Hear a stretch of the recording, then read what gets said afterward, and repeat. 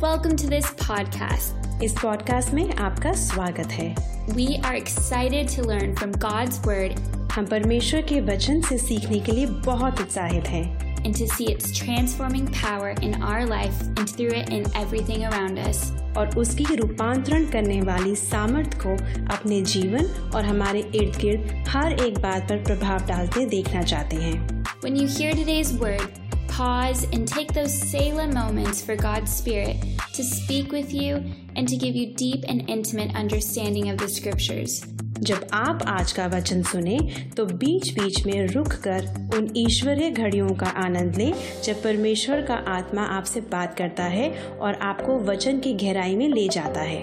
So brace yourselves and enjoy this amazing journey through God's Word. इसलिए परमेश्वर के वचन में इस यात्रा का आनंद लीजिए।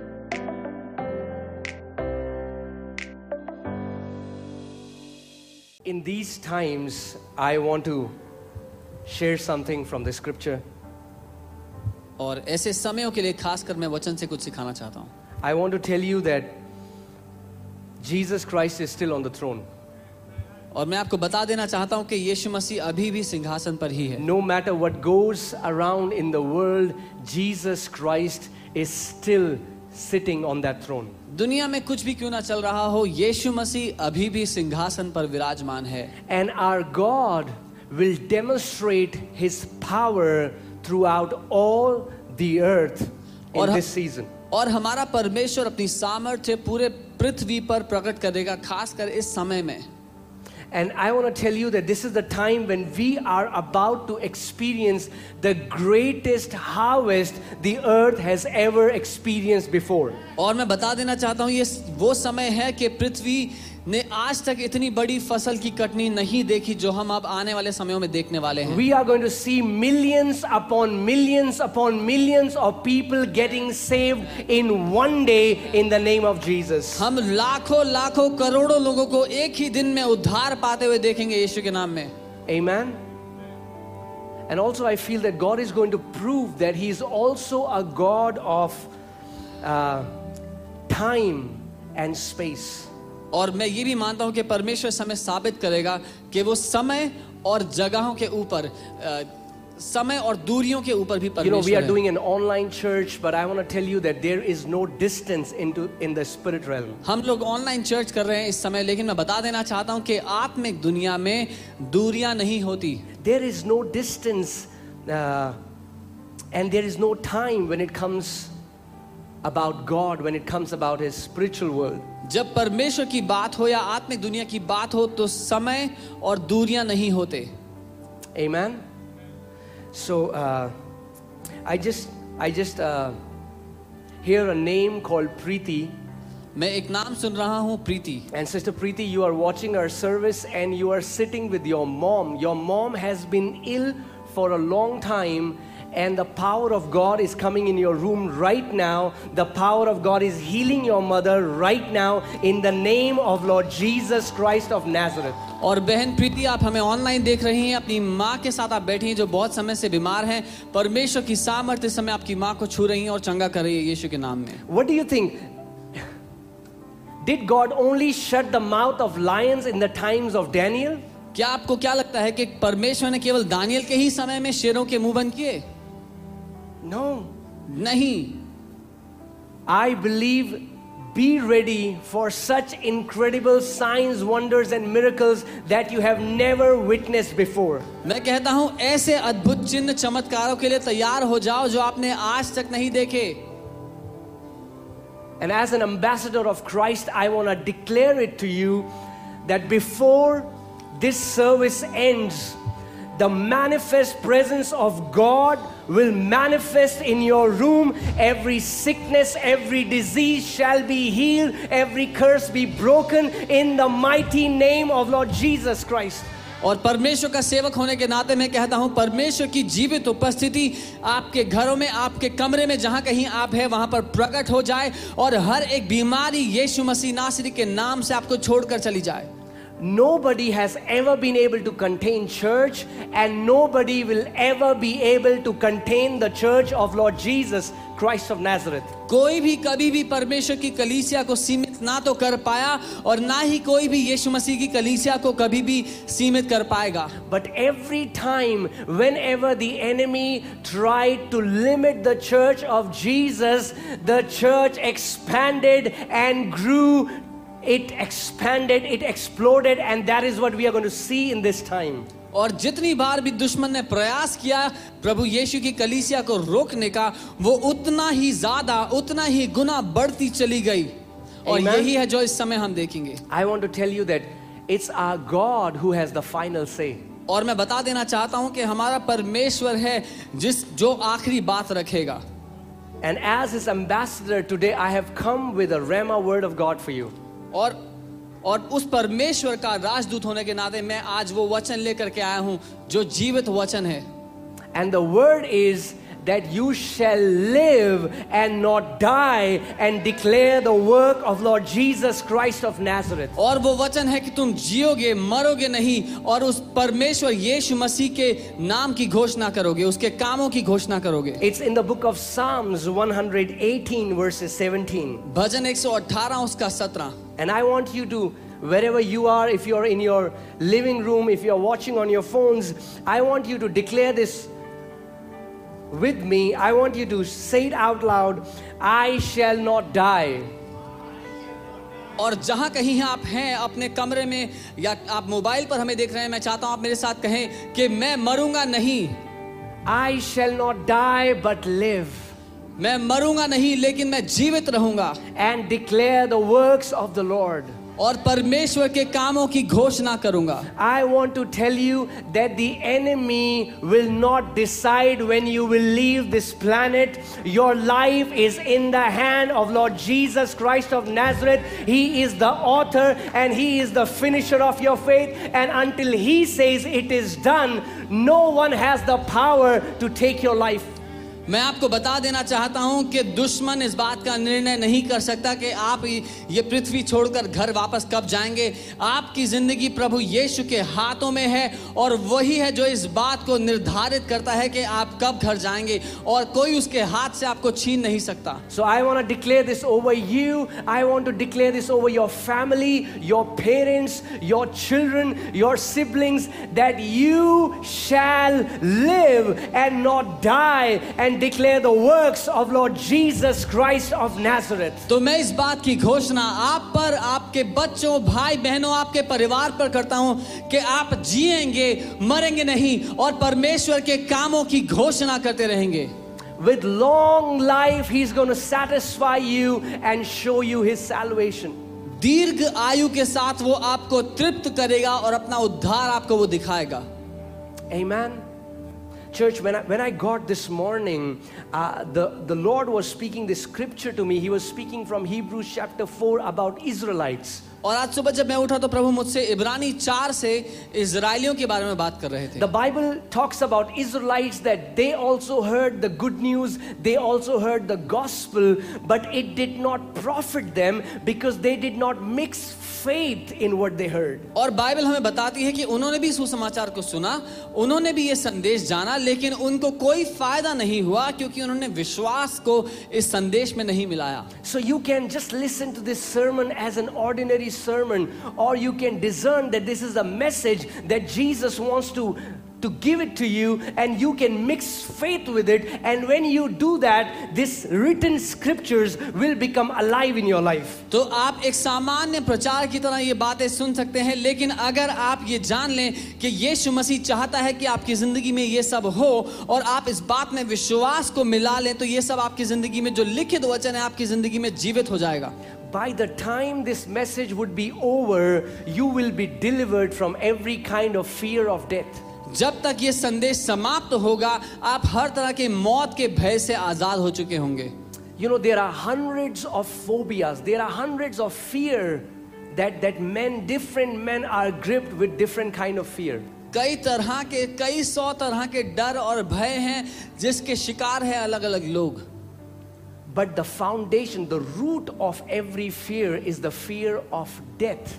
लेकिन हर उस भय, हर उस डर की जो जड़ है वो है मौत या मृत्यु का डर. And Bible says that Jesus tasted death so that he could redeem us and deliver us from the fear of the death.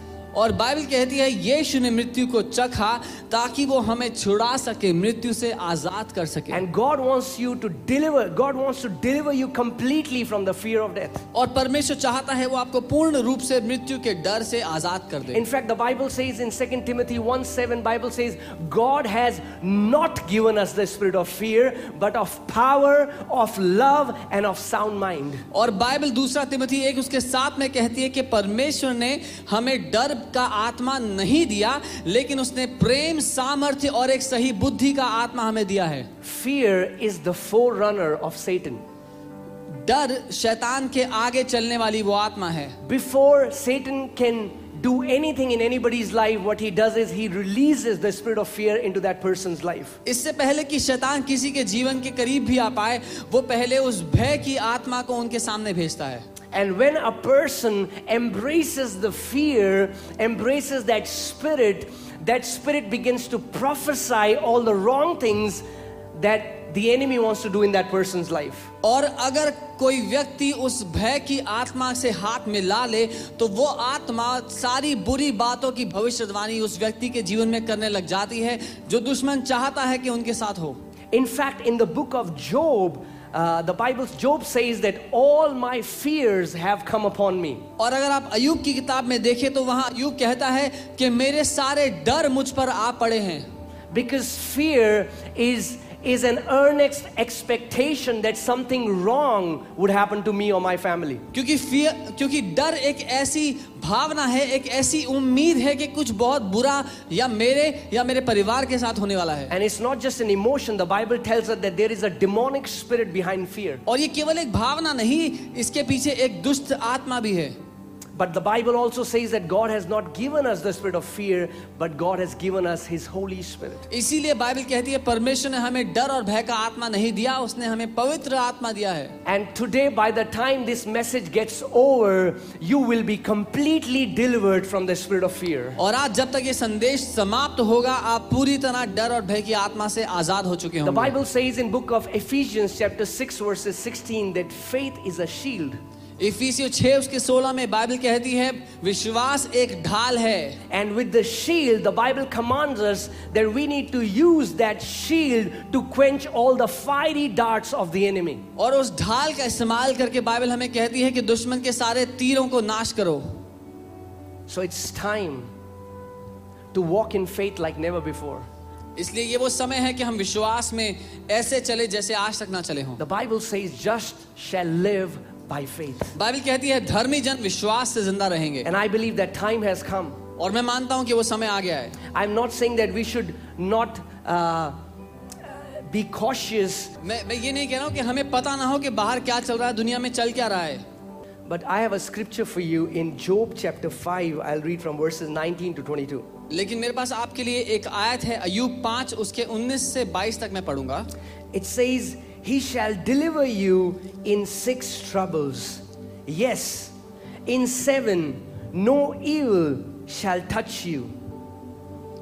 और वहां कहता है वह तुझे 6 विपत्तियों से छुड़ाएगा, वरन 7 से भी तेरी कुछ हानि ना हो पाएगी. In famine he shall redeem you from death, and in war from the power of the sword. अकाल में वह तुझे मृत्यु से और युद्ध में तलवार की धार से बचा लेगा. You shall be hidden from the scourge of the tongue, and you shall not be afraid of destruction when it comes. तू वचन रूपी कोढ़े से बचा रहेगा और जब विनाश आए तब भी तुझे भय ना होगा. Now hear carefully, church, what the word is saying. और कलीसिया ध्यान से सुनना वचन क्या कह You रहा है. shall laugh at destruction and famine. तू विनाश और अकाल पर हंसेगा. The Bible is saying that when there is destruction all around, the people who know who their God is, they are going to laugh at the destruction. Bible कहती है जब चारों ओर विनाश हो रहा होगा तो वो लोग जो अपने परमेश्वर को जानते हैं वो उस विनाश पर हंसेंगे. We are not saying that we are insensitive and what is happening around, we don't mourn or we are not sensitive to how many people are dying by this virus. हम ये नहीं कह रहे कि हम चिंता ही ना करें, हम परवाह ना करें कि बाहर क्या चल रहा है, कितने लोग मर रहे हैं, उनके साथ हम सहानुभूति भी ना दें. मैं ये नहीं कह रहा हूँ. It's time that we as a church come on our knees and pray for our nation, pray for the world like never before. ये समय है कि कलीसिया होने के रूप में हम अपने घुटनों पर आकर अपने देश के लिए वैसे प्रार्थना करें जैसा आज तक ना किया हो. But also we live in an age where we are bombarded with information. लेकिन क्योंकि हम एक ऐसे समय में जी रहे हैं जहां पर बहुत सारी जानकारी हमारे ऊपर डाल दी जाती है, Where the news, the media are giving us updated information in what is happening in every 10 minutes. You can go and you can see there is something new that is being updated. जहां पर news और media में हर 10 minute आप जाकर देख सकते हैं कुछ नया बता रहे हैं, कुछ नया हो रहा है.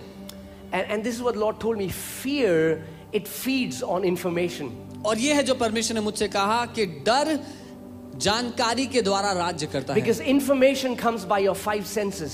क्योंकि जो जानकारी आप बटोरते हैं वो अपनी 5 ज्ञान इंद्रियों के भरोसे बटोरते हैं. But faith feeds on revelation. लेकिन विश्वास प्रकाशन के भरोसे राज्य करता है. When the Rhema word comes from the scripture, it becomes alive. Faith feeds on Rhema. जब परमेश्वर का जीवित वचन निकल के आता है आपकी जिंदगी में तो विश्वास उस जीवित वचन के द्वारा आपके जीवन में राज्य करता है. So I want to ask you a question. तो मैं आपसे सवाल करता हूँ, Where is your attention right now? आपका ध्यान किस तरफ है इस समय? Where is your attention right now? आपका ध्यान किस ओर केंद्रित है? When you're hearing all about what is happening in the world, the news, where is your awareness right now? जब आप सुन रहे हैं दुनिया भर में क्या चल रहा है, खबरों में क्या आ रहा है, आपका ध्यान कहाँ है? Proverbs 4:20 to 22. Proverbs 4:20, it says, "My son, be attentive to my words." नीति वचन 4 उसके 20 से 22 वचन कहता है, मेरे बेटे मेरे वचनों को ध्यान से सुन. Incline your ears towards my sayings. अपने कान मेरी बातों की ओर लगा. Do not let them depart from your eyes. Keep them in the midst of your heart. उनको अपने हृदय से दूर होने ना दे, अपने दिल के बीच में रख उनको. For they are life to those who find them. क्योंकि जो उसको पा लेते हैं उनके लिए वो जीवन है. You need to find the scriptures. You need to become intentional on spending time in the scriptures. वचन को खंगालने उसको निकालने में आपको समय देना जरूरी है कि आप वचन में समय दें. Because the Bible is saying anybody who will find the word of God, he's going to find life. क्योंकि बाइबल कहती है जिस किसी ने परमेश्वर के वचन को ढूंढ लिया वो जीवन पालेगा. And not only life, but the Bible says the word of God shall be marpe or medicine to all our flesh. और केवल जीवन ही नहीं, वचन वहां पे जो इस्तेमाल करता है शब्द वो है माफे, यानी कि हमारे पूरे शरीर के लिए वो दवाई का काम करेगा. So we don't have to become arrogant because we are people of faith, but in the same way we don't have to become fearful. इसीलिए हमें घमंडी नहीं होना है कि हम लोग विश्वास करने वाले लोग हैं, लेकिन उसकी विपरीत जगह हमें डरना भी नहीं है इन जानकारियों से. The Bible says, guard your heart above all things, for out of it flows the issues of life. Bible कहते हैं हर एक बात से ऊपर अपने हृदय को संभाल कर रख, उसकी सुरक्षा कर, क्योंकि हृदय से ही जीवन की सारी बातें निकलती हैं. Because if you read the scriptures again and again, God commands us that we shouldn't be afraid. The Bible says, fear not, fear not, fear not. क्योंकि जब आप बाइबल पढ़ेंगे तो बार बार बाइबल हमें ये आज्ञा देती है कि मत डर, मत डर. It's a commandment from the Lord. ये एक आदेश है परमेश्वर की ओर से हमें दिया गया. He says, be strong and courageous. वो कहता है डर मत, तू डर मत. You know, our God is not a weak God. हमारा परमेश्वर कमजोर नहीं है. Do you think when all this is happening in the world, Jesus Christ is sitting helpless in heaven thinking, I cannot do anything? आपको लगता है जब दुनिया भर में ये सब चल रहा है तो यीशु मसीह बैठा हुआ है, हाथ पे हाथ रख के सोच रहा है मैं कुछ नहीं कर सकता हूँ? No, he is the King of Kings and the Lord of Lords. जी नहीं, वो राजाओं का राजा और प्रभुओं का प्रभु है. There is power in the name of Jesus. यीशु के नाम में सामर्थ्य है. And that is what he's going to demonstrate. Even as this word is being preached, the presence of the Holy Spirit is going to come in your living rooms. It is going to come in your rooms wherever you're watching this message. और यही है जो अभी वो करेगा. जहां कहीं आप हैं, अपने कमरे में, अपने घर में, जहां कहीं आप इस संदेश को सुन रहे हैं, उसकी उपस्थिति आपको आके छू लेगी. Amen. I want to give you this scripture, Psalms 66 verses 3. भजन संहिता 66 उसकी 3री आयत में आपको देना चाहता हूं. And it says, say to God, how awesome are your works. Through the greatness of your power, your enemies shall submit themselves to you. और Bible कहती है परमेश्वर से कहो तेरे काम क्या ही अद्भुत हैं और तेरी महासामर्थ्य के कारण तेरे शत्रु तेरे आगे समर्पित होंगे. Through the greatness of his power, his enemies will subject or submit to you. तेरी महासामर्थ्य के कारण तेरे दुश्मन तेरे आगे समर्पित होंगे. It's the time, it's the season where God will demonstrate his power like never before. ये वो समय है, वो मौसम है जहां परमेश्वर की सामर्थ्य आज तक जैसे कभी प्रकट नहीं हुई वैसे प्रकट होगी. When death is spreading all over the world, his resurrection power will spread in a greater way all over in the world. जब दुनिया भर में मृत्यु फैल रही है तो परमेश्वर की पुनरुत्थान की सामर्थ्य दुनिया भर में उससे कई ज्यादा बढ़कर फैल जाएगी. Don't let fear control you. डर आपको नियंत्रित ना करने पाए. This is the time you stand strong on the word of God. ये समय है कि आप परमेश्वर के वचन पर मजबूती से This is खड़े the रहो. time you are heavily meditated on the word. ये समय है कि वचन में भारी रूप से आप डूबे रहो. You know, because so many people think, oh, Psalm 91 is written, so no, it will not work automatically. बहुत से लोग सोचते हैं अरे भजन 91 लिखा हुआ है ना. जी नहीं, अपने आप से ये काम नहीं करता. Exactly as we were talking about in Hebrews chapter 4, where the Bible says the good news, the word of God came to Israelites, but it did not profit them because they did not mix faith with it. जैसे हम बात कर रहे थे इब्रानी 4 की, जहां पर वचन कहता है कि वो अच्छी खबर इजरायलियों के पास भी गई लेकिन उनके लिए कोई काम ना कर पाई क्योंकि उन्होंने विश्वास उसमें नहीं मिलाया. It's time that we start mixing faith with the scriptures. We start proclaiming the scriptures. We start believing every word that comes out from our mouth will come to pass. इसीलिए ये समय है कि हम परमेश्वर के वचन में अपने विश्वास को मिलाना शुरू कर दें, उसकी घोषणा करें और ये विश्वास करें, ये मान लें कि जो कुछ हम कह रहे हैं वो होगा हमारे साथ. The Bible says that at the name of Jesus every knee shall bow. The name of Jesus is above every name. Bible कहती है यीशु के नाम पर हर एक नाम घुटना टेकेगा. यीशु का नाम हर एक नाम से ऊंचा है. The name of Jesus is greater than the name of corona. यीशु मसीह का नाम कोरोना से कई ज्यादा ऊंचा है. Amen. And when the enemy is destroying people, when the enemy is stealing, you know, Jesus said that Satan comes but to steal and to destroy. और जब दुश्मन लोगों को नाश कर रहा है, उनके जीवनों में हत्या कर रहा है, बाइबल कहती है, यीशु ने कहा कि दुश्मन चोरी करने, हत्या करने और नाश करने आता है. I believe with all my heart that this is the time the church is going to witness the greatest power of God what we have ever heard or ever witnessed. और मैं जानता हूं कि ये वो समय है कि कलीसिया परमेश्वर की ऐसी अद्भुत सामर्थ्य का अनुभव करने वाली है जो हमने आज तक नहीं की. So arise and shine. इसीलिए उठो और प्रकाशमान हो. The Bible says when it will be darkness in the world, that is the time when the glory of the Lord will arise upon his body. और बाइबल कहती है जब दुनिया में अंधेर होगा, अंधकार होगा, ये वो समय है जब उसकी देह, उसकी कलीसिया प्रकाशमान होगी. It's the time when the church has to learn to walk in absolute dominion. और ये समय है जब कलीसिया को सीखना है अखंड प्रभुता में कैसे जीना है. You know, today I was just reading about this, meditating this scripture. आज मैं वचन पर मनन कर रहा था, इसके बारे में पढ़ रहा था. You know, in Genesis 1:28, the Bible says when God made Adam and Eve, He blessed them and he said, "Be fruitful and multiply." और आप जानते हैं उत्पत्ति 1:28 में जब परमेश्वर ने आदम और हवा को बनाया तो उसने उनको आशीष दी और कहा फूलो फलो और पृथ्वी पर भर जाओ. He said, "Fill the earth and subdue it." उन्होंने कहा पृथ्वी पर भर जाओ और उसको अपने वश में कर लो. Have dominion over the fish of the sea, मछलियों पर प्रभुता करो, over the birds of the air, पक्षियों पर प्रभुता करो, and over everything that moves upon the earth. और जो कोई वस्तु पृथ्वी पर चलती फिरती या रेंगती है उस पर प्रभुता करो. I want you to focus on this part of the मैं scripture. चाहता हूं आप वचन के इस जगह पर ध्यान दें. God is saying, परमेश्वर कह रहा have है dominion प्रभुता करो over every living thing that moves upon the earth. हर एक जीवित वस्तु पर जो पृथ्वी पर चलती और फिरती है. Do you know that coronavirus is a living thing? क्या आप जानते हैं कोरोना का जो वायरस है वो जीवित है. And God is telling us, और परमेश्वर हमें कह that रहा है we need to take dominion over every living thing that moves upon the face of the earth. परमेश्वर हमसे ये कह रहा है कि हमें अधिकार लेना है हर एक उस जीवित बात पर जो पृथ्वी पर चलती और फिरती है। Jesus Christ has given us the greatest authority.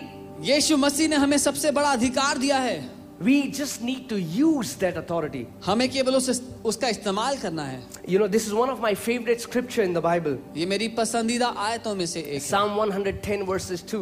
भजन 110 उसकी दूसरी आयत। It says, "The Lord shall send the rod of your strength out of Zion." और ये कहता है तेरे पराक्रम का राजदंड यहोवा सिय्योन से बढ़ाएगा। Rule in the midst of your enemies. तू अपने शत्रुओं के बीच में शासन कर। I want you to start treating corona as your enemy. मैं चाहता हूं कि आप कोरोना को अपने दुश्मन के रूप में व्यवहार करें उसके साथ। You know, the Bible says the last enemy that shall be defeated is death. God considers death as his enemy. और बाइबल कहती है जो आखिरी दुश्मन जिसका हराया जाना होगा वो है मृत्यु। आप जानते हैं परमेश्वर मृत्यु को अपना दुश्मन मानता है। And he wants you to take death as your enemy. और वो चाहता है कि आप मृत्यु को अपना दुश्मन मान ले। So I want to declare this, I want to prophesy is that spirit of death will not touch you. Spirit of death will not touch your family. Spirit of death will not touch your kids. In the name of Jesus, you are divinely protected. इसीलिए मैं इस बात की घोषणा आपके ऊपर करता हूं कि मृत्यु की आत्मा आपको नहीं छू पाएगी, वो आपके परिवार को नहीं छू पाएगी, मृत्यु की आत्मा आपके बच्चों को नहीं छू पाएगी, क्योंकि अलौकिक रूप से आप सुरक्षित हैं। Amen, church.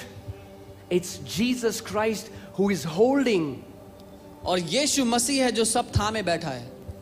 He's holding us. वो हमें थामे बैठा है। He's the one preserving us. वो है जो हमें सुरक्षित रखता है। In 1 Thessalonians 5:23, the Bible says that may the God of peace himself sanctify you completely. पहला थिस्सलुनीकियों 5 उसका 23 बाइबल कहती है कि जो शांति का परमेश्वर है वो स्वयं ही तुम्हें शुद्ध रखे। And may your whole spirit, soul and body be preserved blameless till the coming of our Lord Jesus. और तुम्हारी संपूर्ण प्राण, देह और आत्मा मसीह यीशु के आने तक संभाली जाए। I want to tell you that you are divinely protected. मैं आपको बता देना चाहता हूं कि अलौकिक रूप से आप सुरक्षित हैं।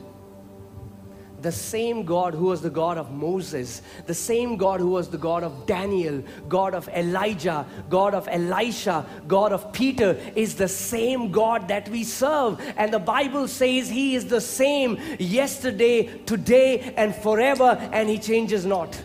वही परमेश्वर जो मूसा का परमेश्वर था, जो एलिया का परमेश्वर था, जो दानियल का परमेश्वर था, वही हमारा परमेश्वर है। और बाइबल कहती है वो एक सा है और कभी नहीं बदलता।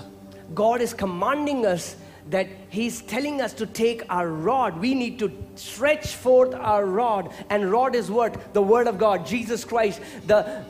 God is telling us you need to stretch forth your rod and you need to rule in the midst of your enemies. परमेश्वर हमें आदेश दे रहा है कि अपने राजदंड को बढ़ाओ।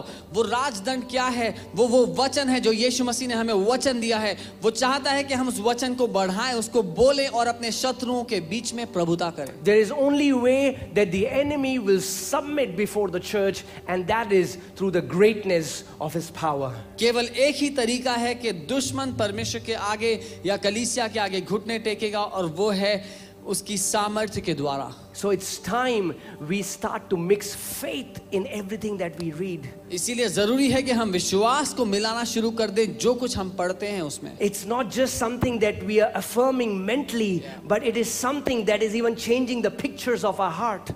ये कुछ ऐसा नहीं जो केवल हम मानसिक रूप से कहते हैं, लेकिन ये वो है जो हमारे अंदर, हमारे हृदय में जो तस्वीरें हैं उसको भी बदल देता है। Amen.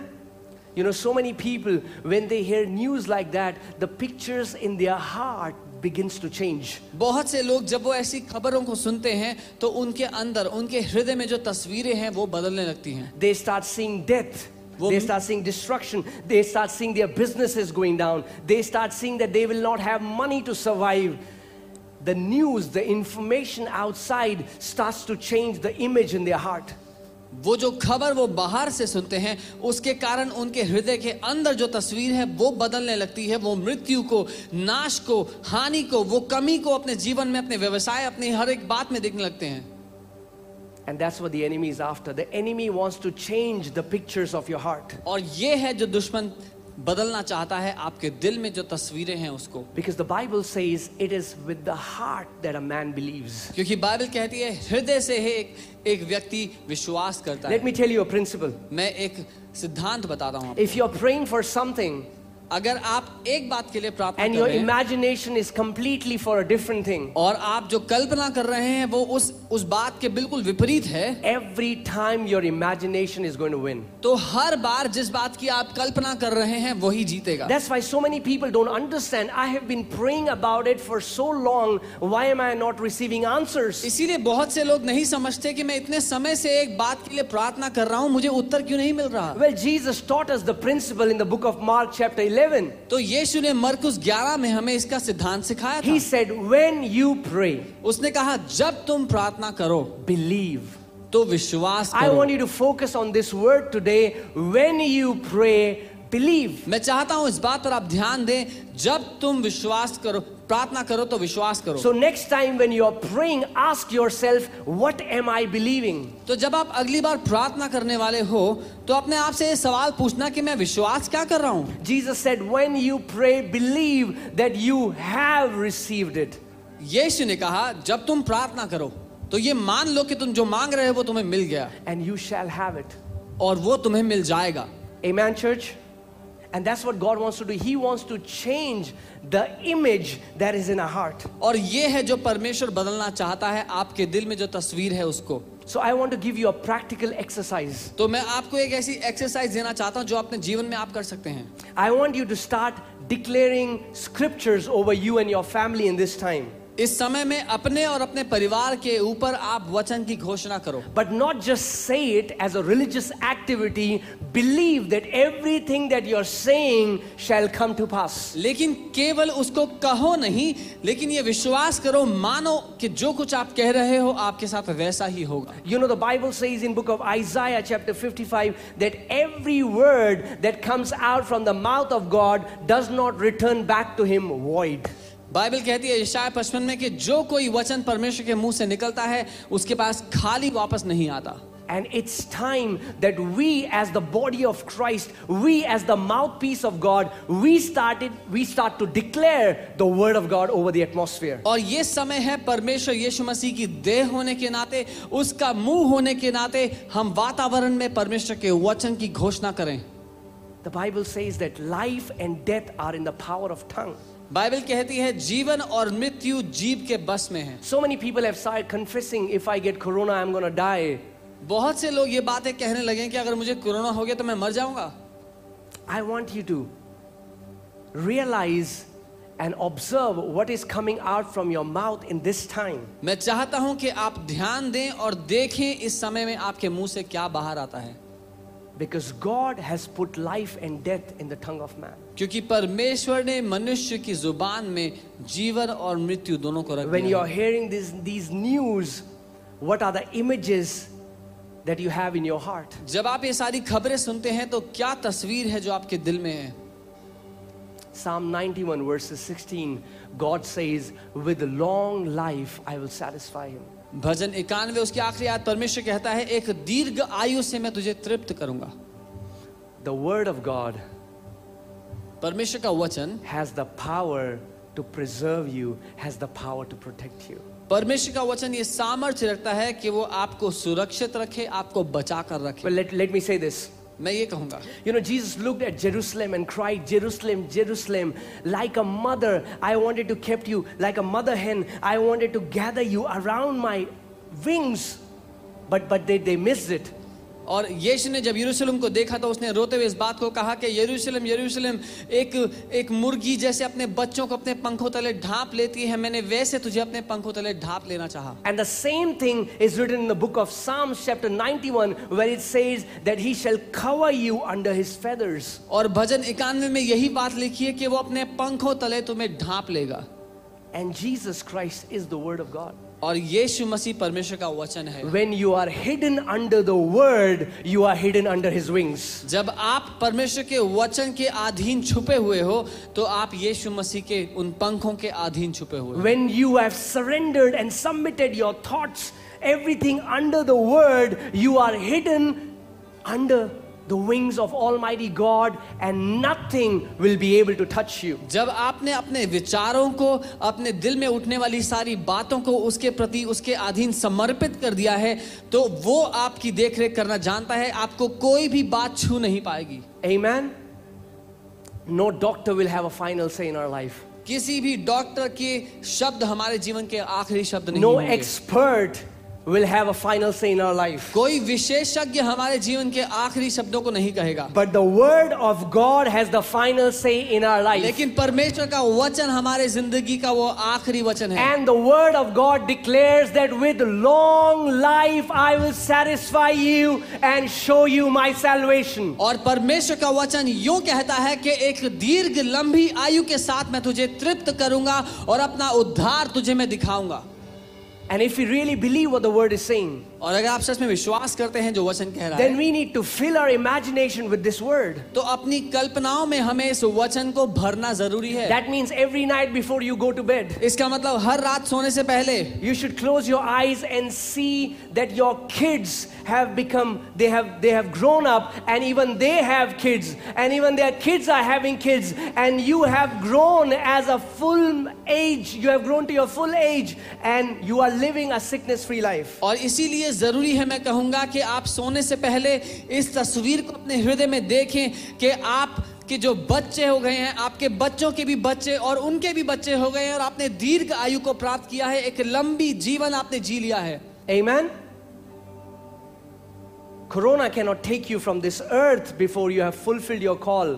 कोरोना आपको इस पृथ्वी से हटा नहीं सकती जब तक आपने अपने जीवन के उद्देश्य को पूरा नहीं कर No दिया। sickness, no disease will take you out of this earth until you have fulfilled your race and you have been satisfied by God. कोई भी बीमारी, कोई भी बात आपको इस जीवन से हटा नहीं सकती जब तक आपने अपनी दौड़ को पूरा नहीं कर लिया और आप संतुष्ट नहीं हो गए अपने जीवन से। That's what the scripture is saying. With long life I will satisfy him. ये है जो वचन कहता है, दीर्घ आयु से मैं तुझे तृप्त करूंगा। It won't be a life full of miseries. It will be a life where you will be satisfied by the goodness of God. वो निराशाओं भरा जीवन नहीं, लेकिन वो एक ऐसा जीवन है जहां पर आप परमेश्वर की भलाई पर भलाई देखते चले गए। That's what David was being assured of, this thing, that I will see the goodness of God in the land of the living. इसीलिए दाऊद राजा इस बात की घोषणा करता है क्योंकि वो जानता था कि मैं परमेश्वर की भलाई जीवितों के देश में देखता चला जाऊंगा। You know, in his times were famines and pestilences and wars, still he declares, surely goodness and mercy will follow me all the days of my life and I will dwell in the house of the Lord forever. और वो भी तब जब दाऊद के समय में इतनी आपदाएं आई, इतने सूखे पड़े, अकाल पड़े, इतने युद्ध और लड़ाइयों के बीच में वो रहा, फिर भी वो कहता है कि मैं तेरी करुणा और भलाई को अपने जीवन में हमेशा पाऊंगा। So intentionally, इसीलिए मैं कह रहा हूँ Every जानबूझ के हर रात before को you go to bed, सोने से पहले meditate the scriptures. वचन पर मनन करो, Meditate Psalm 91. भजन 91 पर मनन करो, Speak to yourself. अपने आप से बात करो। My God will satisfy me with a long life. मेरा परमेश्वर मुझे दीर्घ आयु से तृप्त करेगा। No weapon that is formed against me and my family will prosper. मेरे और मेरे परिवार के विरोध में बनाया गया कोई भी हथियार सफल नहीं होगा। See yourself of full age. अपने आप को पूरी लंबी आयु जिया हुआ देखिए। You know, Joshua said, as for me and my family, we shall serve the Lord. यहोशू कहता है, मैं और मेरा घराना परमेश्वर की सेवा करेंगे। See that you and your family are serving the Lord. ये देखिए कि आप और आपका घराना परमेश्वर की सेवा कर Your रहे हैं। kids serving the Lord. आपके बच्चे परमेश्वर की Your सेवा कर रहे siblings हैं। serving the Lord. आपके भाई और बहन And परमेश्वर you की have सेवा कर lived रहे a हैं। glorious life on the earth. और आपने पृथ्वी पर महिमा से भरा हुआ जीवन जिया है। You have lived a life that God has blessed millions through your life. आपने वो जीवन जिया है जहां परमेश्वर ने लाखों करोड़ों को आशीष दी है आपके The द्वारा। calling of Abraham has come upon the church, and God told Abraham that I am going to bless you and I will make you a blessing for the nations of the earth. Abraham के जीवन पर जो बुलाहट थी वो कलीसिया के ऊपर आ पड़ी है, और परमेश्वर ने अब्राहम से कहा था कि मैं तुझे आशीष दूंगा और तुझे देशों देशों के लिए आशीष बनाऊंगा। So in this time of pestilence and plague, I want to declare over you that God is going to bless you and make you a blessing for the nations in the name of Lord Jesus Christ of Nazareth. इसीलिए इन आपत्तियों और आपदाओं के बीच में मैं कहता हूं, परमेश्वर आपको आशीष देगा और आपको आशीष का कारण बनाएगा देशों देशों के लिए। Amen. And let me tell you, और मैं आपको बता दूं, the way you are going to grow and the way you're going to mature to that full age. आप कैसे बढ़ते चले जाएंगे और परिपक्व हो जाएंगे उस पूरी उम्र में। Amen. It won't be with tubes all over your body. वो ऐसा नहीं होगा कि आपके शरीर में अलग अलग ट्यूब लगी होंगी। It won't be that you're in a hospital bed waiting that when I will die. अस्पताल में बिस्तर पर इंतजार करते हुए नहीं होगा कि आप इंतजार कर रहे हैं कब मेरी मौत हो। Let's see how what happened to Moses. हम देखते हैं मूसा के साथ क्या हुआ। Deuteronomy 34 verses 7. व्यवस्था विवरण 34 verses 7. 34 उसका 7। It says, Moses was 120 years old when he died. His eyes were not dim, nor his natural vigor diminished. व्यवस्था विवरण 34 और उसकी 7वीं आयत यहां कहती है, मूसा अपनी मृत्यु के समय में 120 वर्ष का था, परंतु ना तो उसकी आंखें धुंधली पड़ी और ना उसका पौरुष घटा था। One man who went against a nation. वो एक आदमी जो पूरे देश के विरोध में चला गया। Do you know that Egypt was the most powerful nation at that time? क्या आपको पता है उस समय मिस्र सबसे सामर्थी सबसे शक्तिशाली देश था। And God raised one man to deliver a nation. और परमेश्वर ने एक मनुष्य को उठा के खड़ा किया उस अपने देश को वहां से छुड़ाने के लिए। Many times you will think, oh, what can I do? I'm just a man. What can my prayer do? The Bible says prayer of a righteous man avails much. It releases tremendous power. हो सकता है आप सोचते हो कि मैं तो एक साधारण पुरुष हूं, मेरे से क्या होगा, लेकिन बाइबल कहती है एक धर्मी जन की विश्वास की प्रार्थना में बहुत सामर्थ होता है। Amen. And if Moses can go home when he was 120 years old, और अगर मूसा घर वापस जा सकता है जब वो 120 साल का था, what about you? तो आपके बारे में क्या? Psalm 91 was not even written at that time. उस समय तो भजन 91 लिखा We भी have a नहीं गया था। scripture to stand on. हमारे पास तो वचन है जिस पर हम You खड़े have हो a सकते word हैं। of God to stand on for you and for your family. आपके पास परमेश्वर का वचन है खड़े होने के लिए अपने और अपने परिवार के लिए। That with long life He's going to satisfy me and my कि family. लंबी आयु के साथ वो मुझे और मेरे परिवार को तृप्त करेगा And He's going to show me His salvation. और अपना उद्धार वो मुझे दिखाएगा। So church, I just want to encourage you इसीलिए today. कलीसिया में आपको प्रोत्साहित करता हूँ आज, Don't let fear control you.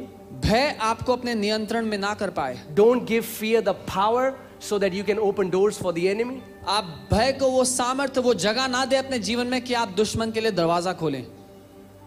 Don't waste too much times trying to gather information what is happening around the world, but use that time to meditate the word of God day and night. दुनिया भर में क्या चल रहा है वो जानकारी बटोरने के लिए अपना समय बर्बाद ना करें, लेकिन उस समय का प्रयोग करें, इस्तेमाल करें, वचन में मनन करें। This is an amazing time that you can grow in the nearness with God. This is an amazing time you can grow in intimacy with God. ये बहुत अद्भुत समय है जहां आप परमेश्वर की निकटता में उसके साथ उस घनिष्ठ रिश्ते में बढ़ सकते हैं।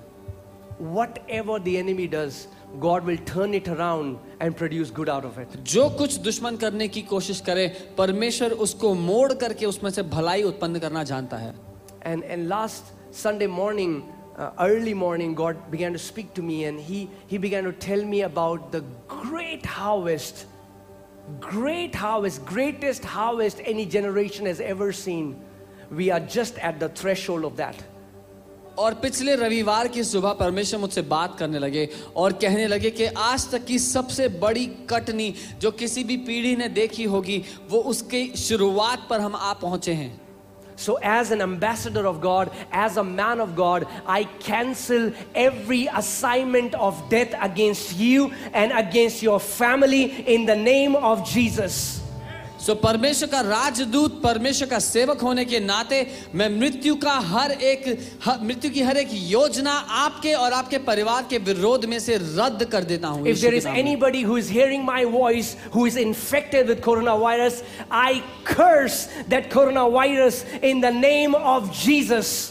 और अगर कोई है जो मेरी आवाज को सुन रहा है और आप कोरोना वायरस से ग्रसित हैं तो मैं उस कोरोना वायरस को श्राप देता हूं और उसको श्रापित करता हूं इस समय यीशु के नाम में। Every assignment of the enemy against your life is hereby cancelled in the name of Jesus. आपके जीवन के विरोध में बनाया गया हर एक योजना इस समय रद्द किया जाता है यीशु के नाम में। And a decree has been made from heaven against you and your family. A decree has been made for you, and the decree is that you will live a long, long life, and God will satisfy you with long life and show you His salvation. और आपके परिवार के लिए स्वर्ग से ये घोषित कर दिया गया है कि आप एक दीर्घ आयु, एक लंबी आयु जिएंगे। And just to show you that our God is not limited by time and distance, we are going to experience an outbreak of miracles, signs and wonders. और आपको केवल दिखाने के लिए कि हमारा परमेश्वर सबसे शक्तिमान है, आप एक ऐसे अद्भुत चमत्कारों को, चिन्हों को होते हुए अपने जीवन में देखेंगे, आने वाले समयों में देखेंगे। Hallelujah. Thank you, Lord Jesus. Thank you, Lord Jesus. So if there is any person who is sick in his body, अगर कोई भी व्यक्ति अपने शरीर में बीमार हो, it's time for you to receive your healing now. तो ये समय है अपनी चंगाई आप इस समय ग्रहण करें। There is no distance in the spiritual world. आत्मिक दुनिया में एक दूरी नहीं होती। So in the name of Lord Jesus Christ of Nazareth, इसलिए यीशु नासरी के नाम में I release the resurrection power. मैं उसकी पुनरुत्थान की सामर्थ्य को खोल देता हूँ। I take authority over cancers, मैं कैंसर्स पर अधिकार लेता हूँ, over tumors, ट्यूमर्स पर अधिकार लेता हूँ, fibroids, हर तरह की heart गांठ, condition, हर तरह की हृदय के रोग every पर, organ that has failed, हर एक अंग जो काम करना बंद कर every चुका है, sickness, I command you be healed now. हर एक बीमारी में तुझे आदेश देता हूँ, निकल जा। Spirit of infirmity, I command you leave that person right now. बीमारी की आत्मा में तुझे आदेश देता हूँ, उस व्यक्ति को छोड़ इसी समय। Be healed right now from the crown of your head to the soles of your feet. अपने सर से लेकर अपने पांव तक पूरी तरह चंगे हो जाओ यीशु के नाम में। The Lord is healing so many people from arthritis. परमेश्वर बहुत से लोगों को गठिए के रोग से चंगा कर रहा है। Arthritis. If you have arthritis, it's time you get up and start walking in your house and start checking your body. अगर कोई देख रहा है जो गठिए का मरीज है तो उठें और अपने घर में चलना फिरना शुरू करें, अपने शरीर को परखें इस समय। Amen. Amen. Amen. Amen. Amen. Amen. Amen. I'm hearing the Lord is saying, Shalini, you have been faithful and I am promoting you. और मैं ये सुन रहा हूँ प्रभु कह रहा है शालिनी तू मेरे साथ विश्वास योग्य रही है इसीलिए मैं तेरे स्तर को बढ़ा रहा हूँ। I'm seeing a promotion coming to you, Sister Shalini. बहन शालिनी आपके जीवन में एक बढ़ोतरी को देख रहा हूँ। Receive your promotion now in अपने उस Jesus' बढ़ोतरी name. को ग्रहण करेंगे। The Bible says promotion doesn't come from the east, promotion does not come from the west, but the promotion comes from the Lord. और बाइबल कहती है उत्तर या दक्षिण से नहीं लेकिन परमेश्वर की ओर से आपके जीवन में वो बढ़ोतरी, If वो there is सफलता आती any है। kind of cancer in anybody's body who is hearing my voice, I command that cancer to die now in the name of Jesus. अगर किसी के शरीर में किसी भी प्रकार का कैंसर है जो मेरी आवाज को इस समय सुन रहा है तो मैं आदेश देता हूं उस कैंसर को मर जाने के लिए यीशु के नाम में। Deaf spirit, let that person go. I command those ears to pop open now in the name of Jesus. बहरेपन की आत्मा उस व्यक्ति को छोड़ और निकल जाए इसी समय मैं उन कानों को खुलने के लिए आदेश देता हूं। Sugar levels come back to normal in Jesus' name. मधुमेह के स्तर सामान्य हो जाए Blood pressures come back to normal in Jesus' name. रक्त का जो प्रेशर है वो सामान्य हो जाए इस समय। Come on, it's time you receive your healing now. अपनी चंगाई ग्रहण करें ये समय है। It's time you receive your healing. ये समय है आप अपनी चंगाई Holy ग्रहण करें। Spirit, the spirit of resurrection is there in your room. पवित्र आत्मा जो चंगाई का वो जीवित आत्मा आपके कमरे में से मौजूद I है। command every dead organs come back to life in the name of Jesus. हर एक मरा हुआ अंग वापस जिंदा हो जाए यीशु के नाम In में। fact, I'm also seeing Holy Spirit falling on people and they have started to pray in tongues. If you're that person, lift up your hand. lift up your hand. The anointing of Holy Spirit is coming upon people right now. और मैं देख रहा हूँ पवित्र आत्मा का सामर्थ्य लोगों के ऊपर आ रहा है. आप लोग अन्य भाषा में जो बोलते नहीं थे वो बोलना शुरू कर देंगे. Come on, अपने हाथों को receive the उठाएं baptism of the Holy Spirit. और पवित्र आत्मा के बपतिस्मे को ग्रहण करें इस समय. The spirit of power. वो सामर्थ्य का आत्मा. With the greatness of his power, his enemies will submit to you. उसकी महासामर्थ्य के द्वारा आपके दुश्मन आपके सामने नतमस्तक होंगे. Come on, be healed. चंगे हो जाओ. In Jesus' name. यीशु के नाम में. In Jesus' name. यीशु के नाम में. Sickness is not the will of God for you. बीमारी परमेश्वर की इच्छा नहीं है Death आपके लिए. is not the will of God for you. मृत्यु परमेश्वर की इच्छा नहीं है आपके लिए. Healing is your portion. चंगाई आपका हिस्सा है. Long life is your portion. दीर्घ आयु आपका हिस्सा है. Thank you for tuning into our podcast. We hope you had an amazing time. Check out more podcasts on our channel for a rich diet of God's Word. हमारी podcast सुनने के लिए धन्यवाद. हम आशा करते हैं आपका समय आशीषित रहा. परमेश्वर के वचन की भोजन की अच्छी खुराक के लिए आप हमारे चैनल पर दूसरे पॉडकास्ट भी सुनें.